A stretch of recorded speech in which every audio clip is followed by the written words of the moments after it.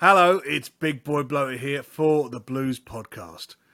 We'll be taking a little break soon, but Series 2 is on its way, so keep your eyes and ears open for that.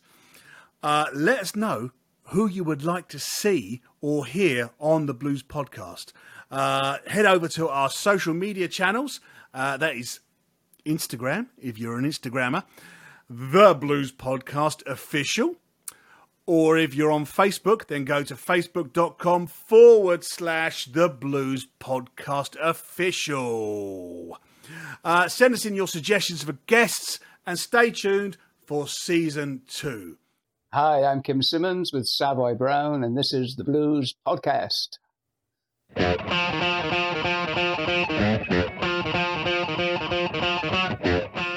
Hello and welcome to another edition of the Blues Podcast. I'm Big Boy Bloater, and I tell you what, I've got a real legend of the blues with me here today for a little chat. He's been in the business over 50 years. I mean, he's made so many albums, I can't even count them on all my extremities. It's incredible. He's played with loads of blues legends. He is a blues legend himself. It's the one and only, the fantastic Kim Simmonds. Hello, Kim. How you doing? Oh, what a wonderful introduction. Thank you so much. Oh, nice for a man with a wonderful career, I would say, But, yeah. How you doing? I'm doing pretty good, actually. I'm, of course, I've been living in the States now for a long, long time. And I'm still creative and I'm still enjoying playing guitar. I love playing guitar. I love listening to guitar, Yeah. And I've still got the energy, the nervous energy that propels me. So that's good. I haven't got the energy anymore. You're doing well. Or maybe I'm just doing that for the camera, But we have our ups and downs. Yeah, absolutely. Kim, I always like to start these little chats by going right back. And I know for you, right back, it's quite a long way, but right. I find it quite interesting, especially from you. Lots of the people I speak to on the Blues Podcast, I ask them how they got into blues in the first place, and they will say, "Oh, by listening to, I got into it through the '60s bands, and all those guys who were reviving the music, and then I went back and heard, Howlin' Wolf and Little Walter and all those kind of guys." I mean, you were there before that kind of blues wave, though, weren't you? How did you get into blues so early?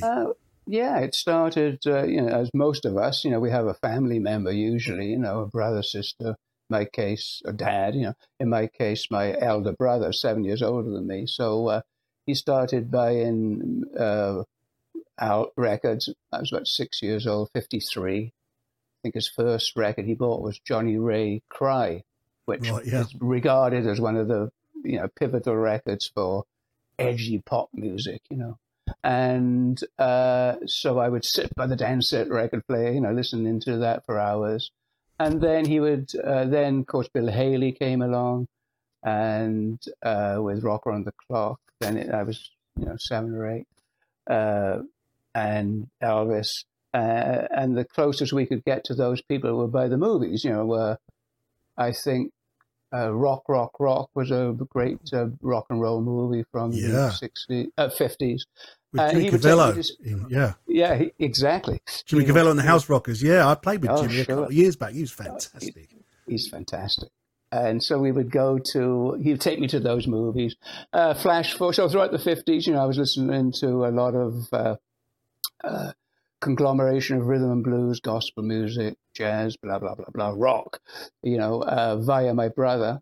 Flash forward to the early 60s.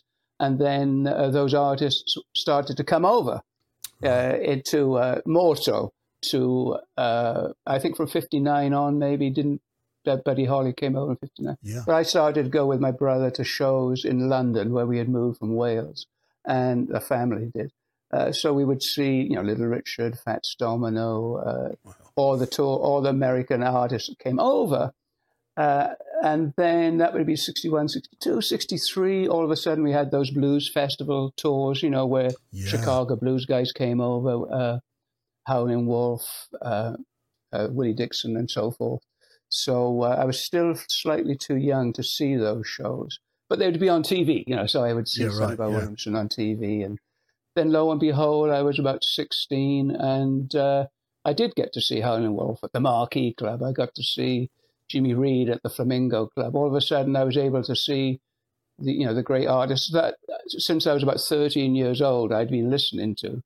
So I'd had all these influences, doo-wop, rock and roll, R&B, gospel, jazz. And then I think it was maybe 63 that, or even earlier, that I suddenly realized that it was Chicago blues that was talking to me.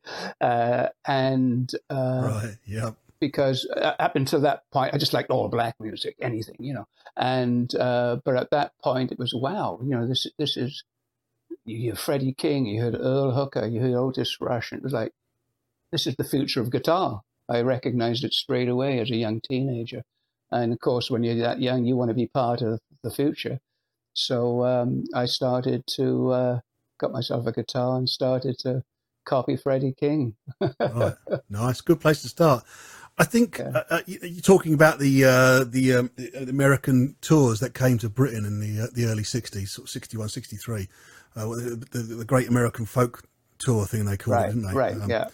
I think for them, America had kind of dropped the blues by then, hadn't they? They kind of like moved on to something. They didn't want that anymore. So coming to England was like a second wave for a lot of those blues artists, and I guess lots of people like yourself were desperate to see these artists who you've heard on record for all these years, and it was a great thing.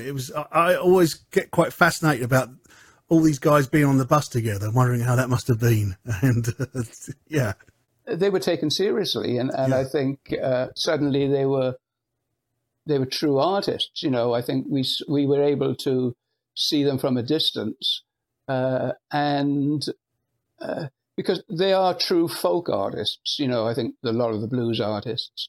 When I say folk, I don't mean the genre of folk. I mean folk in general, like there would be folk painting or folk. It was folklore. Yeah, it's easy to miss the art in folk art, because you'll see somebody painting, do a stick figure. Well, anybody can do a stick figure, but certain artists made art out of painting stick figures, and so it's the same with blues and the same with music. That was it would be easy for a lot of people to miss the beauty of the blues at the time. But of course, we had the distance from America. We were able to see and listen and appreciate it without for what it was, as great art. Yeah, and so I think that. Yeah, so that's why I think they were very popular in Europe. That distance thing, we could see a little more clearly. I like what you said about the stick figure idea. I think that's a really good analogy of it. I think maybe if you listen to someone like John Lee Hooker, and you would say, well, that guy just plays one chord all the time, and he's just, but it's what he does with that one chord, isn't it? It's the way, he's just playing one chord, just one riff. But what he does with it—that's the artistry right there, isn't it? That's the excitement. It's like, there's something in he's something in his voice. That's the other thing too. Why I liked Hooker. Of course, I liked Howlin' Wolf. Just the same with someone like Paul McCartney. Flash forward into our world now.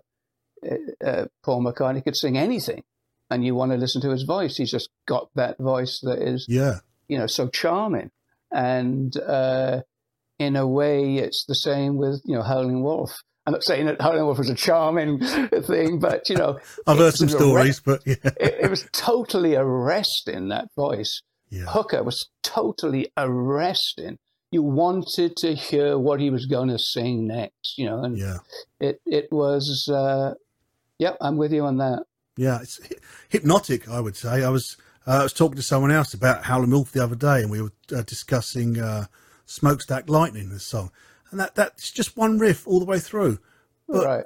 Hubert Sumlin playing that riff, it's hypnotic. I get sucked into it. I could listen to it for hours. It's just, I find it brilliant. It's such a great riff. I could just listen to it over and over again. And then you've got Wolf on top of it, just, belting it out. Just a voice for the ages, and I backed up Johnny Hooker on a tour in the UK in 1967. So that was that was pretty exciting. How did you find him? Was he a pleasant guy to be around? Yeah, and I knew him the whole of my life then, and it was fantastic. All the great blues musicians are fantastic, and the only times I've run into attitudes is with people who are not the great blues musicians. Right, and John was fantastic, a regular guy, and even up until in his 80s. He'd have his star socks on, his glasses on. He'd be the boogeyman, whatever. Yeah. And but that was just. He had that dangerous thing going all the time. But, of course, he was nothing like that. And the very first time I met him, we had, back in the 60s, we would rent a club to rehearse in. And this particular day, we knew John was coming from the States. We're going to do the tour together. We rented the Ram Jam Club. I don't know if you're familiar with the Ram Jam Club. I know the name. I'm a bit too young to have been there, but yeah, I know the name. It used to be in Brixton. And so we rented it out. It was in the afternoon. And we were, we figured, we'll rehearse with John, get ready for the tour. So he comes in with my brother. I think my brother must have picked him up at the airport or something. He came in and said, "What am I doing here?" And I said, "Well, we're rehearsing, John." "I don't rehearse." And he turned around and walked out. So it was like, okay. Right, yeah. So this is, real bluesmen don't rehearse. So I'll tell you a funny story about a rehearsal that I had once with, you might remember the guys. He was a child prodigy. He was called Sugar Child Robinson. He used to play the boogie woogie piano, just a little kid. Oh, yeah. Anyway, he was rediscovered again a few years later. And it was my job to back him up at this festival. And he turned up, and he was still that tall. He was still exactly the same height. It was odd. Anyway, he wandered up onto the stage. He sat down on the piano, and he started playing this just kind of scales sort of thing. It was almost like hotel lobby music. It was a bit weird. And I'm looking at the bass player, and the bass player's looking at me, and we're going, well, I don't know what that is. We worked out it's in F sharp. It's an F sharp. So we're trying to sort of groove with him, and he's just playing scales kind of thing. Anyway, he sort of does a little flourish, and then he puts the lid down on the piano, and he goes, "Yeah, that's it. They're all in F sharp. They all go like that, just faster or slower. I'll see you later." And he got off from the piano, and he walked. It was in a big hall at a big festival, and there was a record stool at the back of the room. And he walked straight up to the record store. He went through the records. He found his own CD, bought it, and disappeared. We didn't see him till the evening. Then it was strange. He finally turned up 5 minutes before the gig. He's got a bit of paper. We say to him, "Is that the set list? Is that the set list?" And he went, "Yeah, it's mine." He wouldn't let us see the set list. It was like, it was one of the most strangest gigs I've ever been on. It only lasted 25 minutes, and that was it. He got up and walked off. But it was a strange one. Sugar Child Robinson. Yeah. That's the great thing about this business. The stories are remarkable. Yeah. If you weren't there, you wouldn't believe it, I tell you. Yeah. Listen, I want to get back to the early days. And so we've heard how you got into blues music, but how was it you got into the guitar specifically? Was it just through listening to those blues songs that really drew you to the guitar, or was there something else? Was it because you thought the guitar would get all the girls or something? What was it that drew you to the guitar? Yeah, girls weren't in the picture. It was I'd always liked the sound of the guitar since Rock Around the Clock by Bill Haley had that great guitar solo. Then I got a guitar. Should I tell you my first guitar story? Absolutely. Yeah, we want to hear that. Yeah. So I wanted to play guitar, but it was right out of the blue, and I felt too embarrassed to say to my parents, I want to play guitar because my background, there's nothing like that in my background with the family. So I saw in the back of my parents' crossword puzzle book, I saw an ad for a guitar. And it was right next to the Charles Atlas ad. Charles Atlas was a big, strong man. And at the top, it said, "Make friends at school." That was the big thing. So I thought, I'd get myself a guitar. and I'll make some friends, you know. And so I saved my money up. I had a paper round, saved my money up, sent away for the guitar.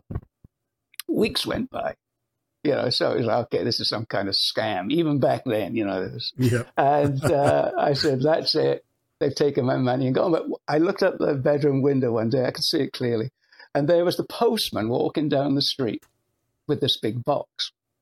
And I said, my God, that has to be the guitar. So I ran down to the front door. I could see this like daylight. Got the box, ran up to my bedroom and opened it. And one thing the manufacturers failed to tell me was it came unassembled. And it was an acoustic guitar, so it was all in bits. So I had just put together my Japanese transistor radio, which was a big thing to do as a kid back then. You get all the parts and you put it together. Maybe, you know, it still is in some way. But so I put the transistor radio together. And I could get, you know, Luxembourg and that. So I could surely put this guitar together. So I put the guitar together. What do I do now? And I kind of found out that there was a gentleman in my area that knew a bit about guitar. So I took it to him and said, I have no idea what to do to tune it. What do you do? But I did take that guitar to school to make friends on like a school trip or some stuff like that. And everybody says, wow, you're good. And I'm thinking to myself, well, I'm not doing anything. Can't anybody do this? You know? And so that was a surprise to me that I thought, well, I'm doing nothing. And yet people thought it was pretty good. So there's my story. I put the guitar together, locked myself in that bedroom for about 2 years and just kept playing the guitar. And lo and behold, 2 years later, I come out of the room and hallelujah, I can play guitar. So that's my guitar story. It's as easy as that, kids. That's all you got to do. Lock yourself in a bedroom for 2 years and play the guitar. I'm desperate to know what happened to that guitar. I take it it's not still around now, is it? That's not still around, but an old pal of mine from London has. Then I moved on to an electric guitar. I realized very quickly that if I was going to be an electric guitarist, I better not continue with the acoustic guitar because, as we know, you can become an acoustic guitarist and it's very difficult to switch to electric and vice versa. Yeah. So I thought, oops, I'm going to put this down quickly and get myself an electric guitar, but I want to play electric guitar. And this would have been 63, something like that. And I bought myself a Hofner guitar. Yeah. And it was a copy of the 335. And a friend of mine in London still has that guitar. So so that's pretty cool. But no, the acoustic one, that's probably long gone. Firewood now, eh? Somebody may have it somewhere. Yeah. Probably locked themselves away in a bedroom for a couple of years and with it. Right. Yeah. Then maybe they're doing it. But the Hofner, I couldn't sort of be virtuoso type playing on the Hofner. I realized quickly that, I had to get a guitar that I could really, solo on, because primarily I'm a soloist. For most of those early years, I couldn't play rhythm guitar for the life of me. I was primarily a soloist. That's what I wanted to be. And so I had to have a guitar neck that I could play solos on. So, after a couple of years of being locked away in a bedroom, then getting an electric guitar, let's talk about Savoy Brown. How did that come about? What was the thing that sparked that off? I had quit school at 15 in late '63 to go out into the world, primarily to play guitar. Yeah. And, found that I couldn't play guitar, and that was a big wide world. So I got myself a job as a clerk at the Ministry of Defence and, took the civil service exam. I figured, whoops, I've made a mistake here. I'd better get myself a proper job with a proper pension, which I did do. And I was playing guitar and I was going to a store in Soho called Transat Imports, where John Mayle would go. I'd see him there and a bunch of people. We'd all get our American import records from this store. It was a basement store in Soho. And one day it was open at 10 o'clock in the morning. I got there and it was raining. It wasn't open. I was in the doorway, and another fella stood by me out of the rain, and we started talking, and about what we liked, the music we liked, and so it turns out that it was John O'Leary, and I said, yeah. He said, yeah, I play harmonica, and I've met Little Walter. I said, are you kidding me? He said, yeah. He had met and spoke to Little Walter on those folk blues tours. Right, John was a couple of years older than me.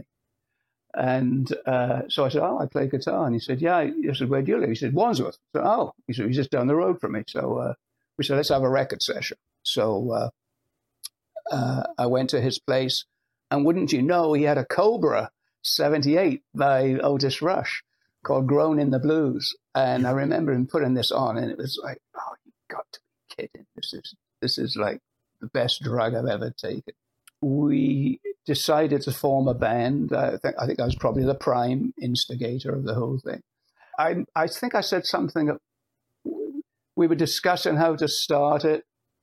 I saw John last year, and we have never really got together to talk about this. And I'd love to talk to him about it because he might remember more than I remember. Yeah. But we eventually said, he said, I know there used to be a folk club, he said, at a pub called the Nag's Head. And because I said, let's play it, let's get this going somehow. And so we went to the pub, and it was empty now. The folk club, that folk craze had gone. But there was an upstairs room, and there was just an open room with chairs around the perimeter. But there was a stage about a foot off the ground. And I said, John, this is. I'm not sure if I said, John, but I said my thing was, this is fantastic. I can rehearse the band here on stage in real time.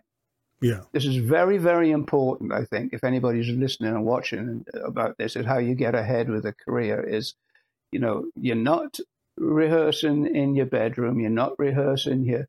You've got the band on a stage. And I said, I'm going to open this. We're going to play, and we're going to open to the public. And so we rehearsed from, it was the winter of 65 we rehearsed, and in early 66, we opened the Nag's Head, and we called it Kilroy's. It became a bona fide venue, and Freddie King played there, Fleetwood Mac came and played there. And amazingly, with the internet, an Englishman who's just emigrated to New Zealand wrote me, because he found out we went to the same school, Spencer Park in Wandsworth. And he sent me a photo. So I think this is you. We become friends. But anyway, this was only about 2 months ago, he wrote me. And he was there at the very first show. He said he was walking home from his girlfriend's in Wandsworth. And he hears this band. Sounds like the Muddy Waters band. So he goes upstairs, and of course, it was me with Savoy Brown. And he said there were 6 people there. And I remember there were 6 people originally. I'm saying 6, it might be 7, 5. And so what I love about the current technology is, we can I can actually get in touch with somebody. Because sometimes I think it's a dream. Did it actually happen? Am I just giving you a bunch of BS? And all of a sudden, someone's, yeah, I was there. You sounded exactly like the Muddy Waters band, because that was my intention. And we had put some flyers up in London. Before you knew it, it was packed. It was mobbed. We were a big success. We were the talk of Battersea, that South London area. It was the epicenter of blues, which is lost in British history. So I'll have to my books. I'm writing my book. And Mike Vernon, who had his own label called Blue Horizon. He had recorded Jimmy Page, Eric Clapton. He came and said, I'd like to do some singles with you. So we did 2 or 3 singles with Mike for the Blue Horizon label. Mike also was then producing for Decca Records. He produced the Beano album with Neil and Eric Clapton. And then Savoy Brown was the next album for Decca that he produced. So we were off and running in 66. The band was fantastic. I regret very much that John left the band. John O'Leary, who played the harp, he left, and so I had, then I was left to go a different direction. And what I regret is I'll never know what that band could have been like. I've never known what kind of guitar player I would have been. London at that time, the sort of mid-60s, it was literally like the epicenter of blues, wasn't it? It exploded with blues bands and, such great bands. Who was... Well, it exploded in 67. Right, yeah. Yeah.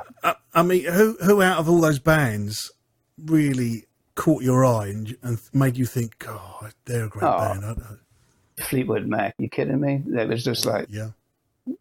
Why bother? It's, I mean, the rhythm section. I mean, Mick Fleetwood, Peter Green, Jeremy with his doing the Elmo thing. It was just like, oh man, the first time I saw them was when they played at the Nag's Head in Battersea, and I think I jammed that night, and they were phenomenal, and they were. I was heavily under the influence of Peter then for the longest time, and we all are, and he played dun dun dun dun dun dun, dun and they'd be looking at him as if he was Segovia, it used to freak him out. It was like, I'm just, the adulation was ridiculous. And of course, Eric had that a couple of years earlier when I used to follow Mail and Eric, right from the very first gig they did in one of the first gigs at the Flamingo Club I was at. Just to bring it right up to date, how differently do you think the blues scene is now? I mean, it's obviously the blues has always been a beast that's kind of grown and changed as it's gone along. I mean, it's quite different from that 60s vibe now, but what do you think of the current health of the blues scene?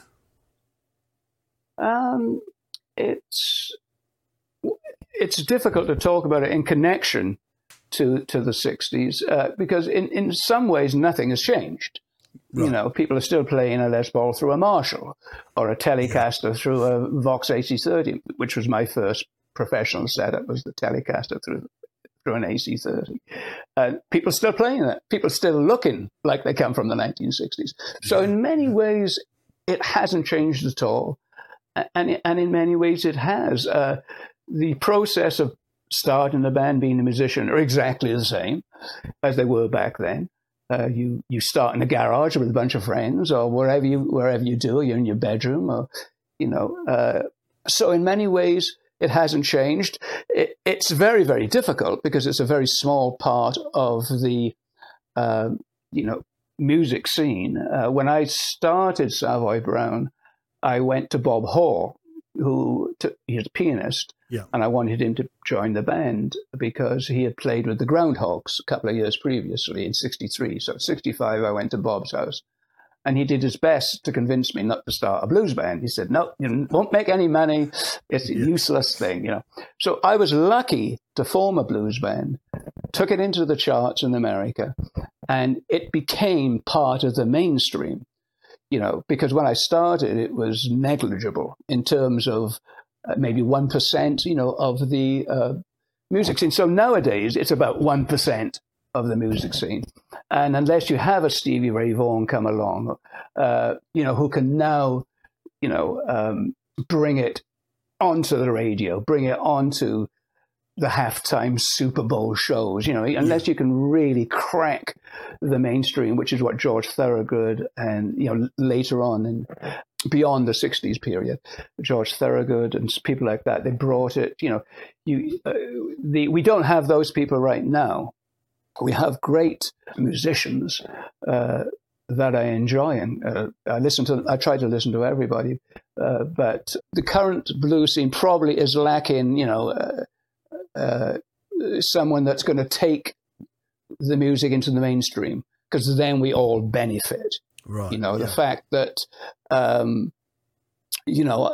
people went before me, like Eric Clapton and so forth, made it possible. Well, John Mayall in particular with Eric literally made it possible for me, because they would go into a club that, and they were all dance clubs back then, but they would go into a club and suddenly, 100 college kids would show up, and the promoter would go, oh, there's something here.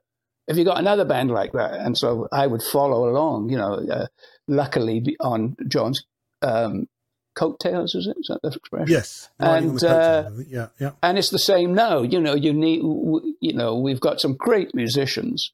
And in many ways they have. In many ways, Joe Bonamassa, for instance, comes immediately to mind. He has cracked the bigger world, Just needs that kick into the mainstream again, eh? Right, it really does, doesn't it? Yeah. I've been talking to a few people this week, blues musicians from all over the place. Particularly, I've been talking to a few American blues musicians who have left America and gone to live in Europe, in Switzerland or in Scandinavia or something. And here you are, from Britain, from Great Britain, starting off in Wales, moving to London, and now you're living in America. So it's a reverse. What was it that made you move to America in the first place? I was married to an American girl, one thing, and America is such a complicated country that, you can go back and forth with your feelings. You can think, it's great. It's not great. It is great. Eventually, it was like, it's great. And so I kind of always wanted to, this is where the music comes from that I love. I wanted to compete in the world of blues, which primarily was American. That's where all my success came from, was in America. So the ability for me to buy a house and things. So by the end of the 70s, I was touring over there a lot, away for months, and coming home, and that factor was going on. Then before you knew it, the music scene changed immensely in the 70s. Now you've got punk bands everywhere. I went to see The Clash at the Marquee. I liked The Clash, but it was like very foreign music to me. Interestingly, when I went to the side of the stage, it had Savoy Brown all over the PA. They had bought our own PA. But it was like, I felt completely like useless. It was like, I'm a blues guitar player playing 15-minute, solos on the guitar, hopefully of a high standard. And, nobody wanted that. I was a dinosaur. 2-minute long records then, wasn't it? As fast as you could go. And hit a few splash chords, draw the stick man artistically, and you were fine. All of a sudden I was painting like big, landscapes, and like, well, this guy's, belongs to the Victorian age. So it was, those are the kind of factors, American wife, and I said, that's it. I am going to, my career I didn't think was really going too far. And so I packed my whole household belongings up into a ship's container, including a grand piano, and just shipped everything over to Ohio. Then it was very hard work, because suddenly, you speak the same language, but you're in a culture that is quite a bit different. Very different, yeah. Very, very, very different. So I would think it would took me about 10 years, believe it or not, before I really, but I was committed, to seeing it out, and I didn't go back to England for 7 years, only because I made a commitment. I didn't have one foot in one country and one foot in the other.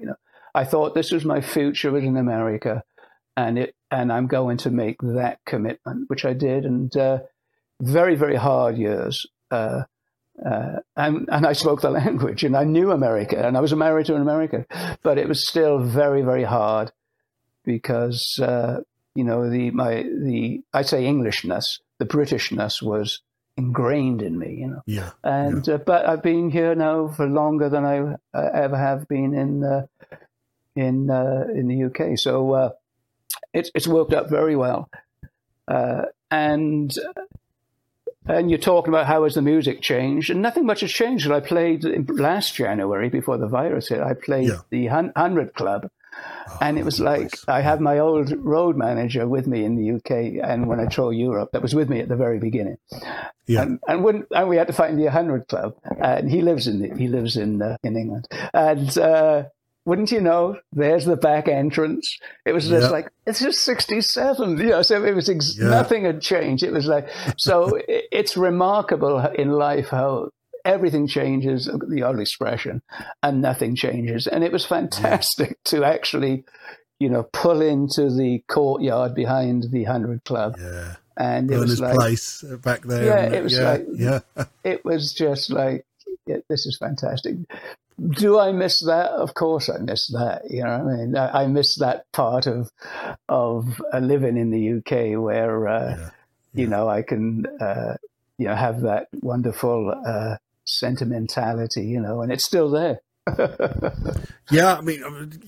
so glad that the 100 Club is still there, and like you say, it hasn't really changed very much, has it? I mean, there's a little bit more sweat on the ceiling, I think, and obviously one big thing is they've got a proper dressing room now, which is streets ahead of how it used to be, isn't it? I mean, you must have some nightmare stories about dressing rooms from the 100 Club from years ago. I remember playing the Newcastle Agogo, was it called? The Newcastle Agogo up in the 60s. And you couldn't leave the dressing room because you'd get beat up. It was like, nice. It was incredible, and there were signs there, like we're not responsible if you leave this place. So, wow. Yeah, that the 100 Club was astonishingly fun night, and, but what do I remember for the early days? The Flamingo Club, most of all, that was a great place. But all the places were fantastic, and rules were more lenient. So at 15, you could go into pubs, you could go wherever you wanted to. We're almost out of time, Kim, but there's always one question I like to finish these things up with, and it's a little convoluted, it's a little bit crazy, but I'll explain it to you, and you can see what you think. So, all right. So here it comes. Here's my killer end question. Okay. Yep. I want you to imagine, if you can, that we are in the future. Okay. A few years into the future, and you're going to give me a few years. Well, I'll take it. Yeah, absolutely. You might have a couple of robot parts, maybe keeping you going or something. I don't know, but you're definitely still with us, still playing, still hot as ever. Anyway, the world is quite a nice place in the future. In this future that we've made, it's a lovely place. Everybody's kind of rubbing along great now, and it's getting, the world's a good place, and we're just out to do things. Yeah, right. And the whole thing's held together with this world president, who everybody thinks is doing a great job, and it's great. Oh, yeah, an imaginary world president. Is that what you're throwing? Yeah, sure. Okay. Yeah. So everything's going great until we get the news that we have 3 days left. There's a huge meteorite coming towards the Earth. It's the size of like Pluto or so. No, Jupiter. It's absolutely, it's going to completely obliterate the Earth. There's going to be nothing left whatsoever. So the world president gets on the phone to you, and he or she it says, Kim, listen, I'm sure you've heard about the asteroid that's coming. We've only got 3 days left. Look, we're going to put together a big, huge world party. Everybody's going to go out in fine fashion. We're just going to party on until the end. He says to you, look, we need a really, really great band. We want you to put together a special band for this world party, and we want you to play the last song. So what I want to know is, who is going to be in this special band of yours, and what is going to be the last song played on planet Earth by you? Do these have to be musicians living right now? I mean, in the future. This is in the future, so we have holograms. You can have holograms of anybody you want. They can come and play on stage. Okay. So yeah. Everybody always asks that. It's a good question, and you go with whatever you want. Whoever you need, you've got them.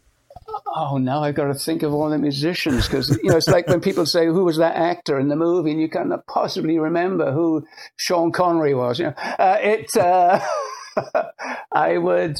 Well, we're talking about this. The 60s. So I would say I want to recreate the great British blues band, from that time period. Right, yeah. So I would have Eric Clapton on guitar.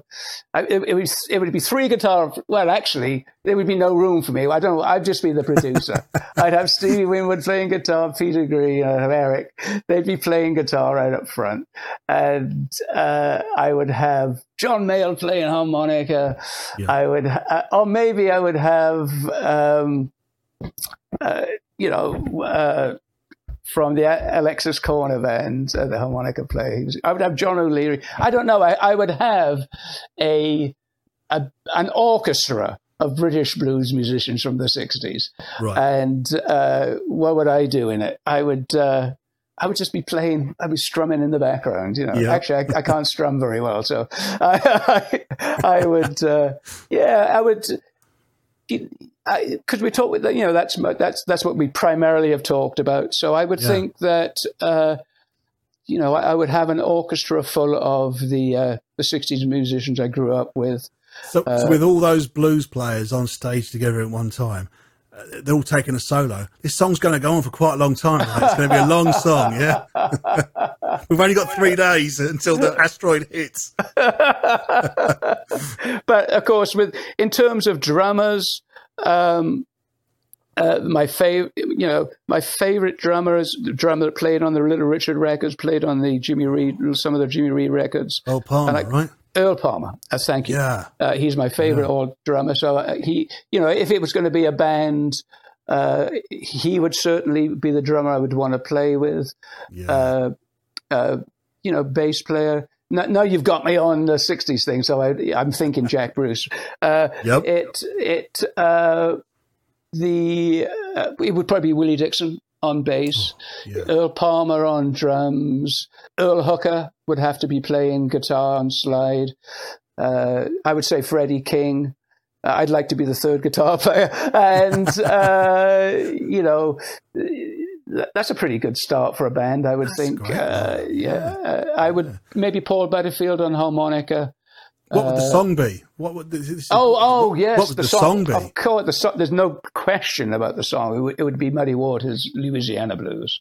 Oh. That's my favorite all-time blues song, and I hope that when the time comes when I have to go off to the greater eternity, I hope that that's the song they'll play for me. Well, to go. I mean, a while yet. Don't forget, you're going to get those robot parts to keep you going and all that. You'll be with us for a while yet. Definitely. Well, I've already got through a couple of close encounters, and I'm still here. So Kim, it's been absolutely wonderful talking to you today. We could sit here talking for hours. I know you've got so many great stories, but unfortunately our time is up for this one. But I just want to say, keep on doing what you're doing. Everyone loves it. Your music and your guitar playing is inspirational. Thank you so much. And fantastic. And I want to hear many, many more albums. I know you've got something like 43 albums out already, 45 albums. Let's get it to 100 at least, okay? So just keep doing it. Oh, man, it brings tears to my eyes. I really appreciate that very much. Thank you so much. You're welcome. Kim, all the best, and I hope to see you on the road somewhere soon, sometime. You never know, eh?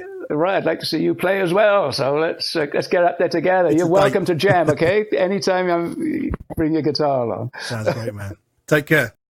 So if you've enjoyed this, why not like and subscribe to the Blues Podcast right now? All right.